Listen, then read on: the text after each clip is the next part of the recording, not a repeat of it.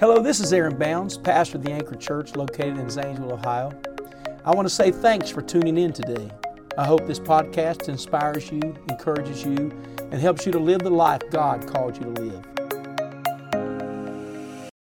You grab your Bibles with me today. We are going to read from 3 John chapter 3, reading verse 1 through 4. First, 3 John and, did I say 3 John? 1 John chapter 3. Amen.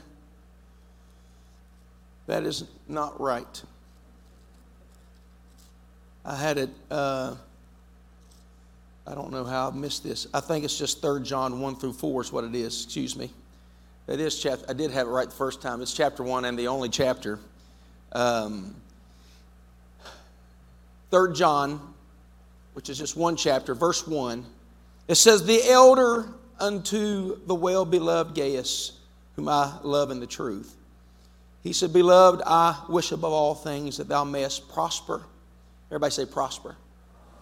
"And be in health, even as thy soul," what? Amen. How many want to prosper? And we want that. We want that for those that we love. We want them to prosper, and we also want them to be in health. He said, verse 3, "For I rejoiced greatly when the brethren came and testified of the truth that is in thee, even as thou walkest in the truth." He said, I'm so excited about what I've heard about you. And that's what he's saying. I rejoice greatly because you walk in the truth. And in verse 4, he makes this statement, and we apply it to biological family, but he's talking about spiritual family. Sons in the gospel weren't necessarily biological children, but I think it still applies. He said, "I have no greater joy. I have no greater joy than to hear that my children walk in truth." Everybody say no greater joy. There's no greater joy than to know that your children walk in the truth. Amen. How many know Jesus is the way, the truth, and the life? Everybody say no greater joy. Amen. God bless you as you are seated. I have, this is the 5th week, and we have one more week on this, and talking about the family. And I want a strong family. There was a man one time, he made a statement, he wanted to change the world. He wanted to change the world. And so his ministry throughout was seeking to change the world. And as he got closer to his elder age, he realized he didn't have a whole lot of time to change the world, and he had not changed the world. And so he decided that he would change his region.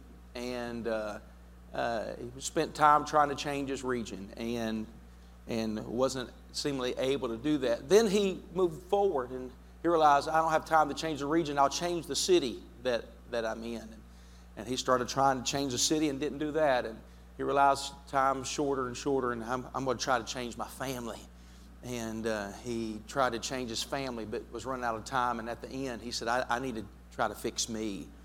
And when he fixed him, he realized if I would have just fixed me, I could have fixed the family, which could have fixed the city, which could have fixed the region, that could have changed the world.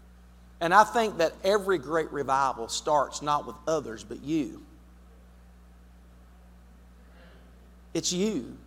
You've got to let God impact you. And so instead of trying to impact out here, you've got to impact here first. And every great revival started small, started in the prayer meeting. And every great revival started in the home. Matter of fact, the church that you're in, that we are celebrating 80 years this year. I think we ought to clap our hands and thank God for that.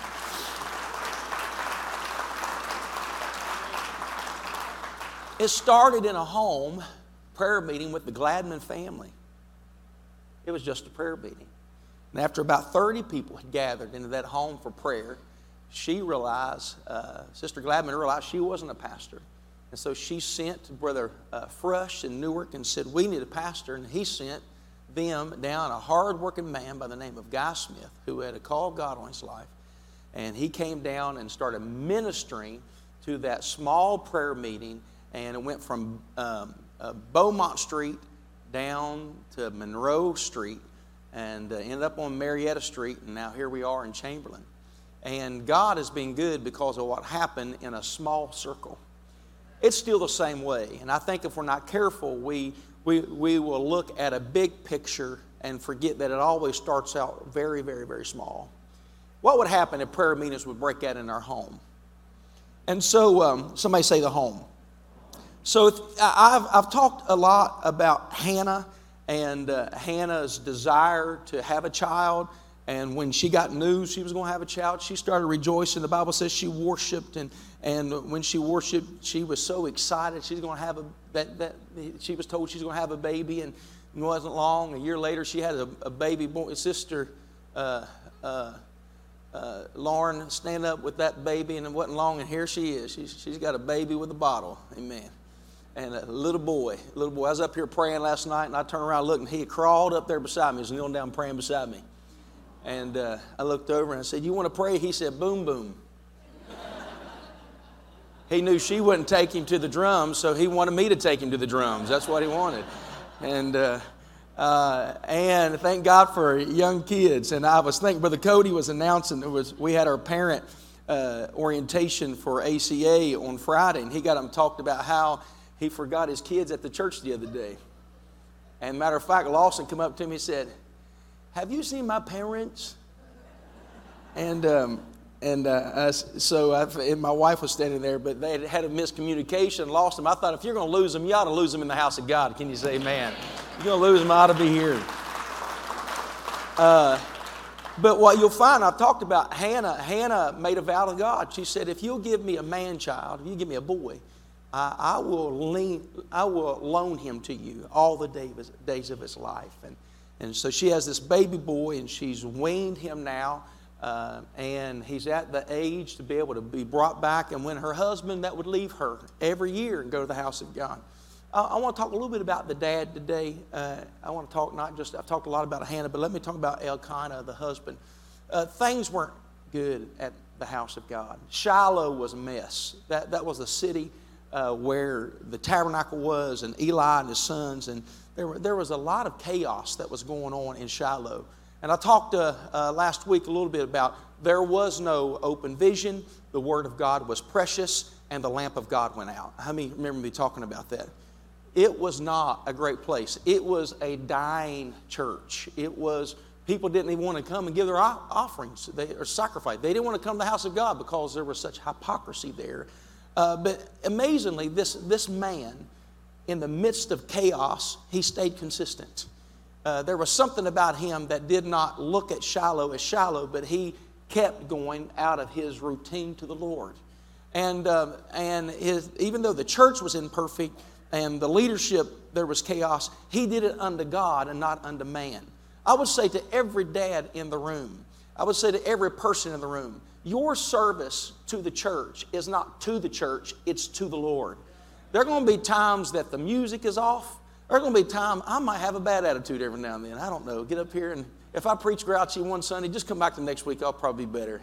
And some of you are thinking, "Boy, he sounds grouchy last Sunday." I don't know. I'm teasing. But this is not about me.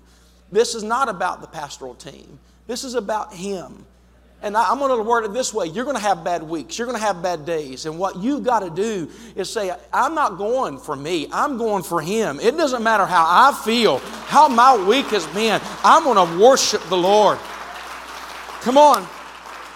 The Bible says there's none good, no, not one. That includes the preacher, that includes the staff, that includes yourself. But we're not here because we're good. We're here because he's good. Amen. That's why we come, because he's been good to me. People have failed me. Amen. Things have failed me, but he's never failed me yet. Praise God. Now, my commitment to you is that we will be holy. My commitment to you, we will have a righteous team. My commitment to you is we will follow the word of the Lord and preach truth. We're not going to compromise that. And I've been here 18 years. I still believe right now what I believed when I first came. I haven't wavered on doctrine. And I believe what I believe, and it's what I'm going to preach until the Lord comes. Can you say amen? we believe in righteousness and purity. But what I'm saying in this, and I'm not degrading the church, I'm not degrading the house of the Lord. One thing about the Anchor, we're not slipping away from truth. In a day and time when things are slipping away from truth. Compromise is everywhere. How many know that? I'm not saying the church is that, but what I'm saying is he somehow kept faithful when things weren't faithful. He somehow kept focused when things that they should have been able to look up to weren't doing what they should. He was able to look past it and bring his offerings, his worship, his praise to the Lord. Amen. Somebody say he was faithful. I would go as far to say that the Shiloh represented worship to God. My service to the Lord, it's where they would bring their work, what they worked all year for. They bring their tithes, their offerings, and their 10%, and they would give it to the Lord as saying, God has been good to me. He never stopped praising God in a day of chaos. And I want to say to every one of you that don't get so caught up in Fox News and CNN and MSNBC and Facebook conspiracies and all these things that you have a negative demeanor and how bad things are. Oh no, you got to come to the house of God and say, it's going to be all right. God is in control. Come on, if politics don't go the way you want them and you sit back and say, I don't know what God, oh, don't do that. No, God is in control. Isaiah said, I saw one sitting upon the throne who is high and lifted up, and his train filled the temple.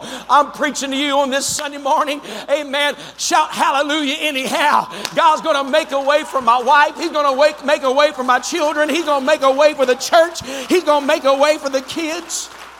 Woo! Somebody shout hallelujah!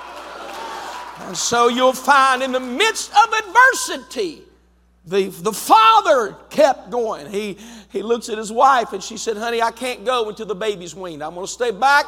I'm going to stay. Everybody say Rhema. It means a heel. He said, that's where more than likely he would have been conceived. And that's where it's certainly that they were raised. Raised Samuel. That's where they lived, was a town called Ramah. And Elkanah there, year after year after year, was there with his family. She said, until he's weaned, I'm not going to make that pilgrimage with a little baby. Everybody has little kids, understands why we wouldn't make a far journey. Are y'all with me? They didn't even have rest areas on the side of the road. They didn't have. They had to make this long pilgrimage. I took my girls one time, an 8-hour trip. God loves me. They went, I was preaching, I took the girls with me, and I'm convinced that women have smaller bladders than men. I traveled single evangelizing for a long time, and it changed when I got married. We found more rest areas. Are y'all with me right now? That might not mean anything to you, but when I have public restroom phobias, when we stop, I make the kids take their shoes off when they get into the van because of what they've had to walk through, and I don't want that tracked in my van. Now, I know you think I'm crazy, but that's just me. That's just who I am. And I knew it was a miracle because we made an 8-hour trip and didn't have to stop at the restroom once. I said, God has been good to me. Amen. God has been good to me. She said, I don't want to make that pilgrimage. She said, but when he's weaned, when we go, we're going to leave him there. And she leaves him, and what I preached probably 2 or 3 weeks, that she didn't leave him with tears and begrudgingly. She was thankful to give him to the Lord because she knew this is of the Lord. And when she left that day, she left singing and rejoicing. And Samuel, the Bible says, worshiped the Lord. He worshiped like she did. At the end of her song, in chapter 2, if you'll turn there. At the end of her song, in 1 Samuel chapter 2, and let's just read verse 10. This is the end of Hannah's song of worshiping. Amen. Was that Cohen? The adversaries of the Lord shall be broken to pieces. Somebody say that. Say amen. Do you believe that everything formed against you is not going to prosper? She was so excited. Out of heaven shall he thunder upon them. The Lord shall judge the ends of the earth, and he shall give strength unto his king and exalt the horn of his anointed. Verse 11 says, and Elkanah went to Ramah to his house. While he's at his house, Samuel's at Shiloh. Well, Elkanah's at Ramah, Samuel's at Shiloh, where the house of the Lord. And the child did minister unto the Lord before Eli the priest. Everybody say he went to Ramah. He didn't stay at Shiloh. He left his son at Shiloh, but he went to Ramah. And I just want you to understand something, because later you're going to find that Samuel, let's look at the end of chapter 3. Out of chaos, God starts speaking to him. At Shiloh, Samuel learned the voice of God. He began knowing the Lord. He didn't know the Lord before Shiloh. He worshiped. He served the Lord. He did things under the Lord, but he did not know the Lord. What does that mean? He didn't have a relationship with God. The only way he knew the Lord was that his mother and father knew the Lord. Are y'all with me? Everything he did was according to their relationship with the Lord. So he was only mirroring what he saw them. He believed in the Lord because mom and dad believed in the Lord. And he worshiped the same way mom worshiped. I remember the first time I danced in church. I grew up sitting beside my grandmother. Her name was Bertha Johnson. We called her Mimi. And I sat in the second row, Noah. I sat in the second row. And my grandmother sat right on the edge of the seat right here with her big hair that my mom would fix every Saturday. We should have had stock in the hairspray company. She had real big white hair. She was about 90-some pounds. And she sat right here. I sat right there. My mom sat right there. And if I wasn't paying attention, my mom reached up and flicked me right on the ear. That's why my ears stick out a little bit. And she'd flick me on the ear. I remember that.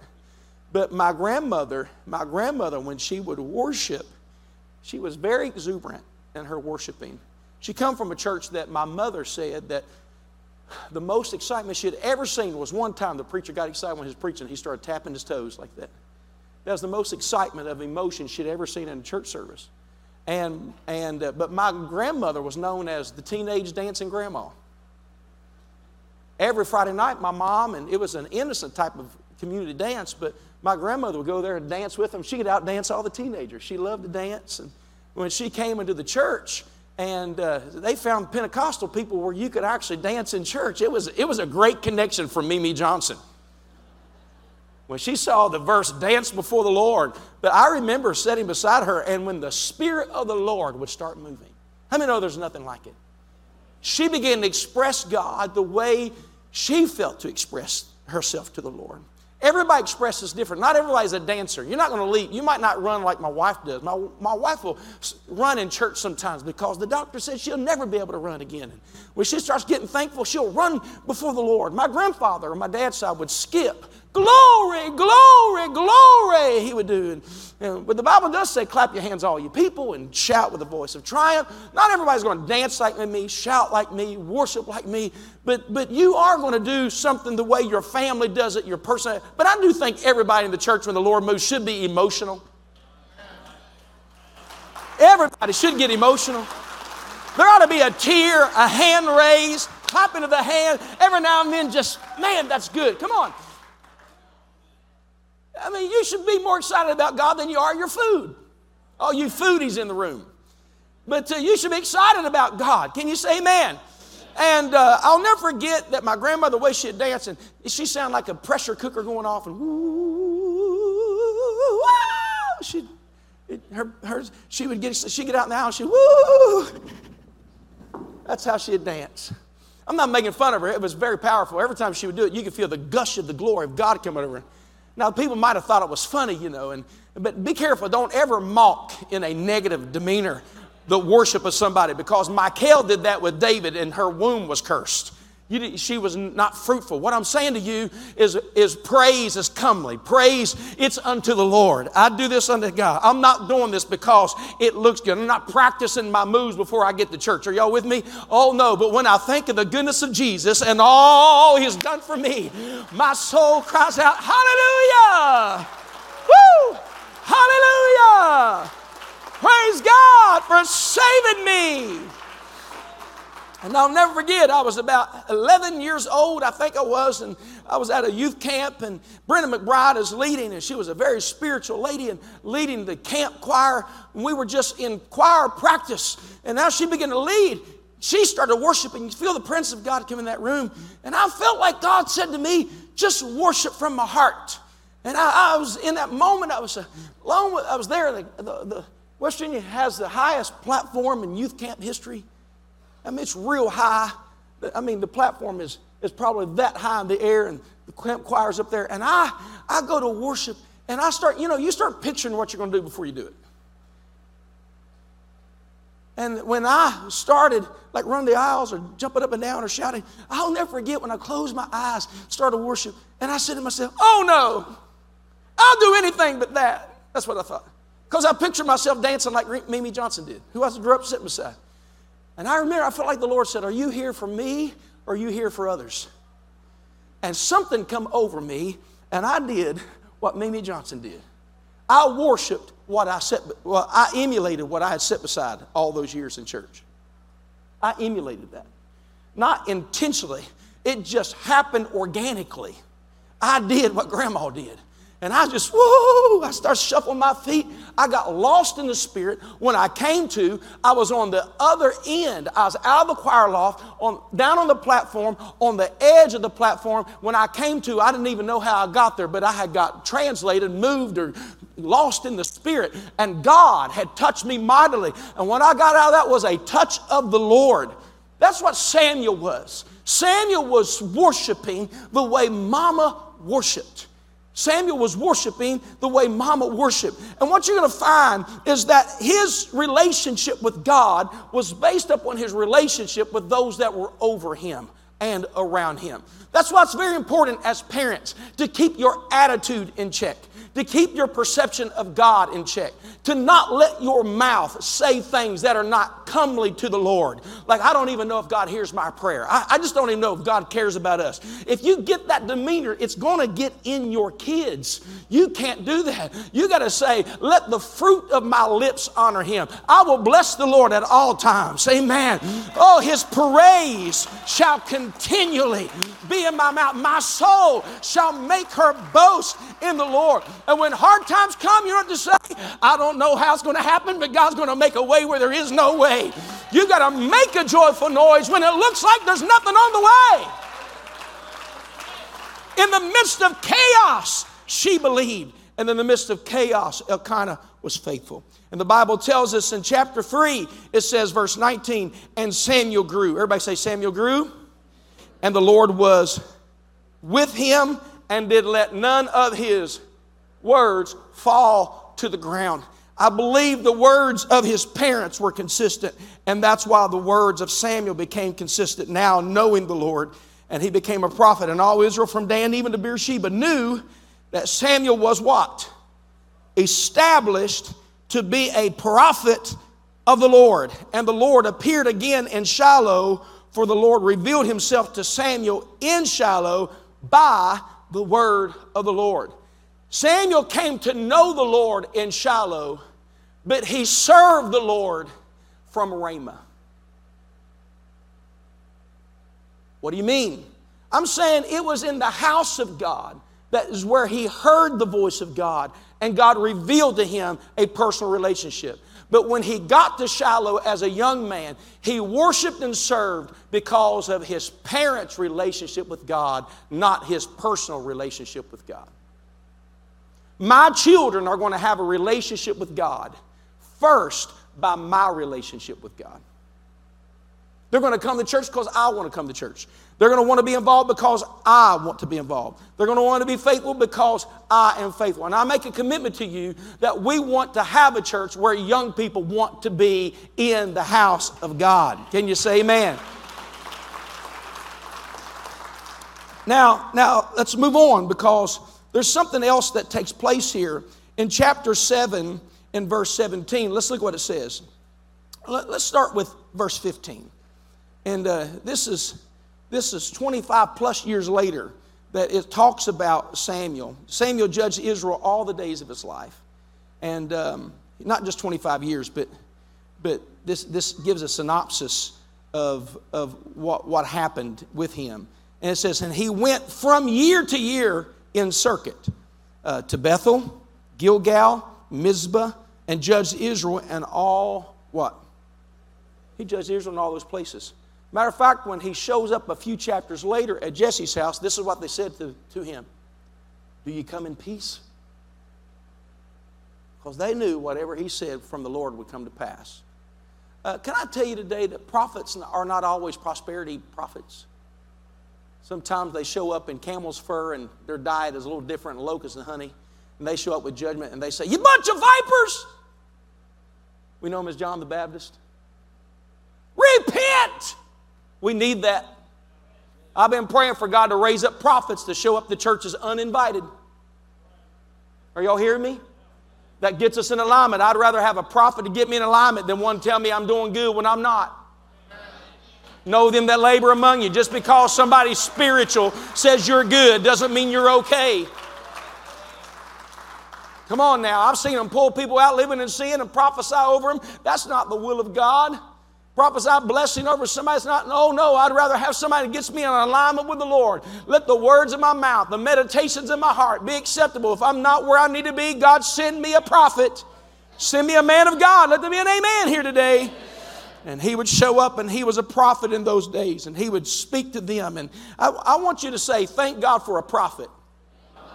You know what a prophet does? A prophet shows up and tells you what God's going to do. And sometimes they show up like Jonah and says, God's bringing judgment to this nation, Nineveh. You think it's easy for a prophet to say God's going to kill all of you? God's bringing judgment? Oh no, not easy. But sometimes God brings the prophet because if he speaks what he's going to do in judgment, he realizes that mercy's following that word. Link arms with your neighbor. And remember this, that mercy and truth come together. Everybody say mercy and truth. The truth is the wages of sin is death, but the gift of God is eternal life. The truth is that your sins are going to find you out. You're going to be lost because of your sin. But when mercy comes in the room, you're going to be... Michael and Kate, stand up. Hand Scarlett over for a minute. Michael's going to be truth, and Kate's going to be mercy. They're together. When they walk into the door, go out the door. Let me teach you something about mercy and truth. Truth holds the door for mercy to come in. So truth holds the door for mercy to come in. When truth gets in the room, if God sends you a preacher and says, let me tell you what God's going to do if you don't straighten up. This is what God says. He's bringing judgment to your life. You know what that is? It's an act of mercy. I'm going to tell you what true judgment is when no prophet comes in your world and can't get a word for you. When God shuts the mouth of the preacher, it's true judgment. Are y'all hearing me today? And when Samuel came in, the people started going. My dad said there was an old prophet by the name of Lloyd Garlitz. When he'd come in, they'd announced Lloyd Garlitz was the preacher coming in, and he was a prophet of the Lord. When he'd come in, you'd live real good for 2 weeks because you're afraid he's going to call you out. When he'd point that hand like this, everybody duck, hoping he'd get the neighbor and not them. They would. I mean, they'd call him out and say, that old prophet walked up to a man one time and he said, you know where there's a house that has green lattice on the porch? That man said, yeah, that's my brother's house. He said, the Lord said, pack your bags up and leave his wife alone or he's going to kill you.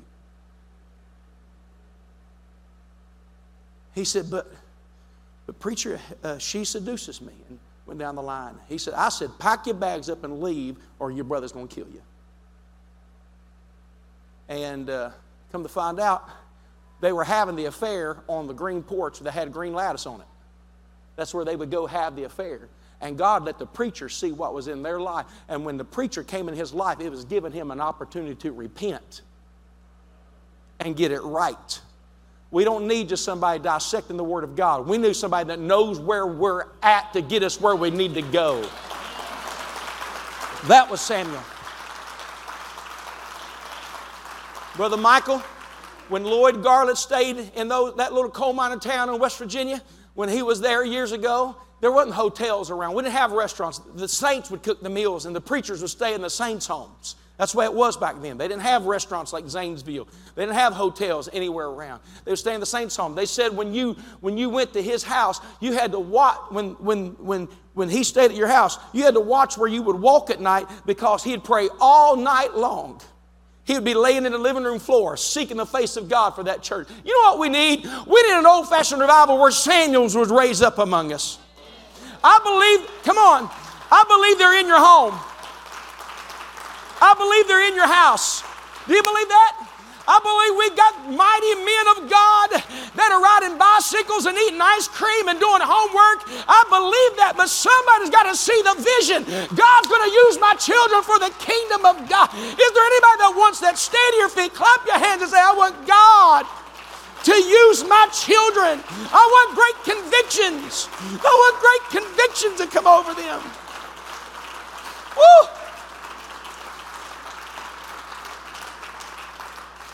God's going to bring great conviction to us.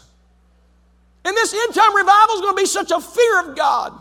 I believe in the near future, God's going to send a prophet. We're going to have a long revival in this church. And I realize we've taken Sunday nights off, but there's going to be a long revival. If I call revival for the next 4 Sunday nights, 7 days a week, I want us to show up and come because God has sent us a prophet. Do you believe that? I got a prophet that the Lord has already told him that he's got a word for this church. How many want to be a part of that? We're in the process of finding the will of God of the timing of that.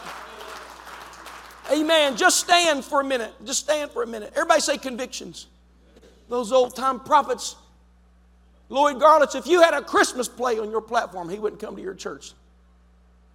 Because he didn't believe anything should be theatrical. He had convictions. Everybody say convictions. It's right to have convictions. Be careful to mock people's convictions. Can you say amen? I close on this. Because Samuel judged Israel all the days of his life. He judged in these certain places. Verse 17 says, and his return was to Ramah. For there was his what? Everybody say he went to Ramah.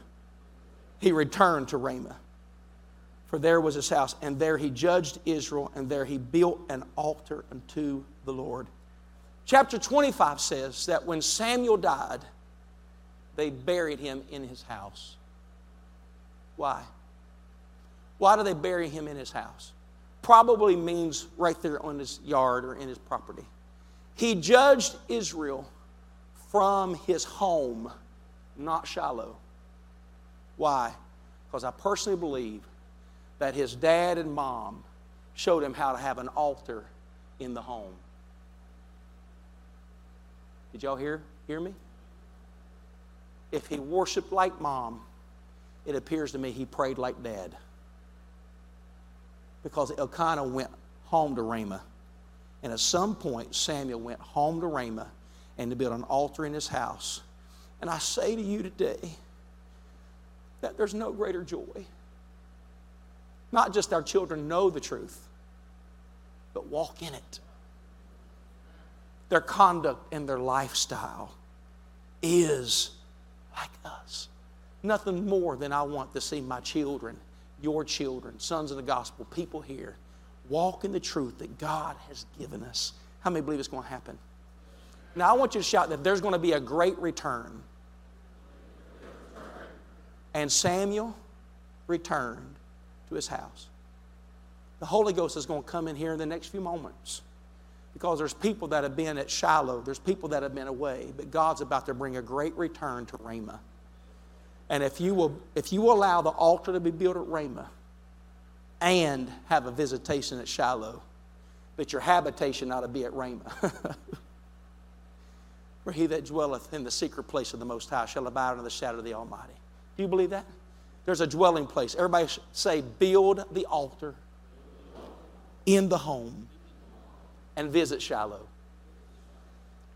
He returned to Shiloh, or returned to Ramah, because that's where the stability was, is the daily walk with God.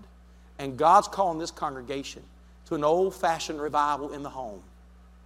And that's what we're going to see. No greater joy is when the children walk out of the altar that's in our house. Would you lift your hands right now? Thank God for Sundays. Thank God for the anchor. Thank God for prayer meetings and evangelists and prophets. Samuel's coming home. And he's coming home building an altar. Come on, that's it, all over this building. I'm going to build an altar in my house. Lifeline's not just going to be Sundays and Wednesdays. It's going to be daily prayer meetings and righteous living. Oh, God. Hallelujah, hallelujah, hallelujah. You can be seated, you can kneel and pray. And whatever you feel, we're going to turn this entire place to an altar right now. And we'll start praise and worship, family worship service at 11 o'clock. But I think it'd be good if you responded to the word of the Lord here. They'll turn on some prayer music that we had last night. If you'll do that, I want us to all begin to pray for no greater joy. Samuel's coming home. Thanks again for listening to the Anchor Church podcast. If you enjoyed it, make sure you subscribe so you can keep up on our weekly sermons. If you're in the Zanesville area, we invite you to join us on Sundays. You can find all the details on our website at theanchor.church. Again, thanks so much for listening, and we hope to see you soon.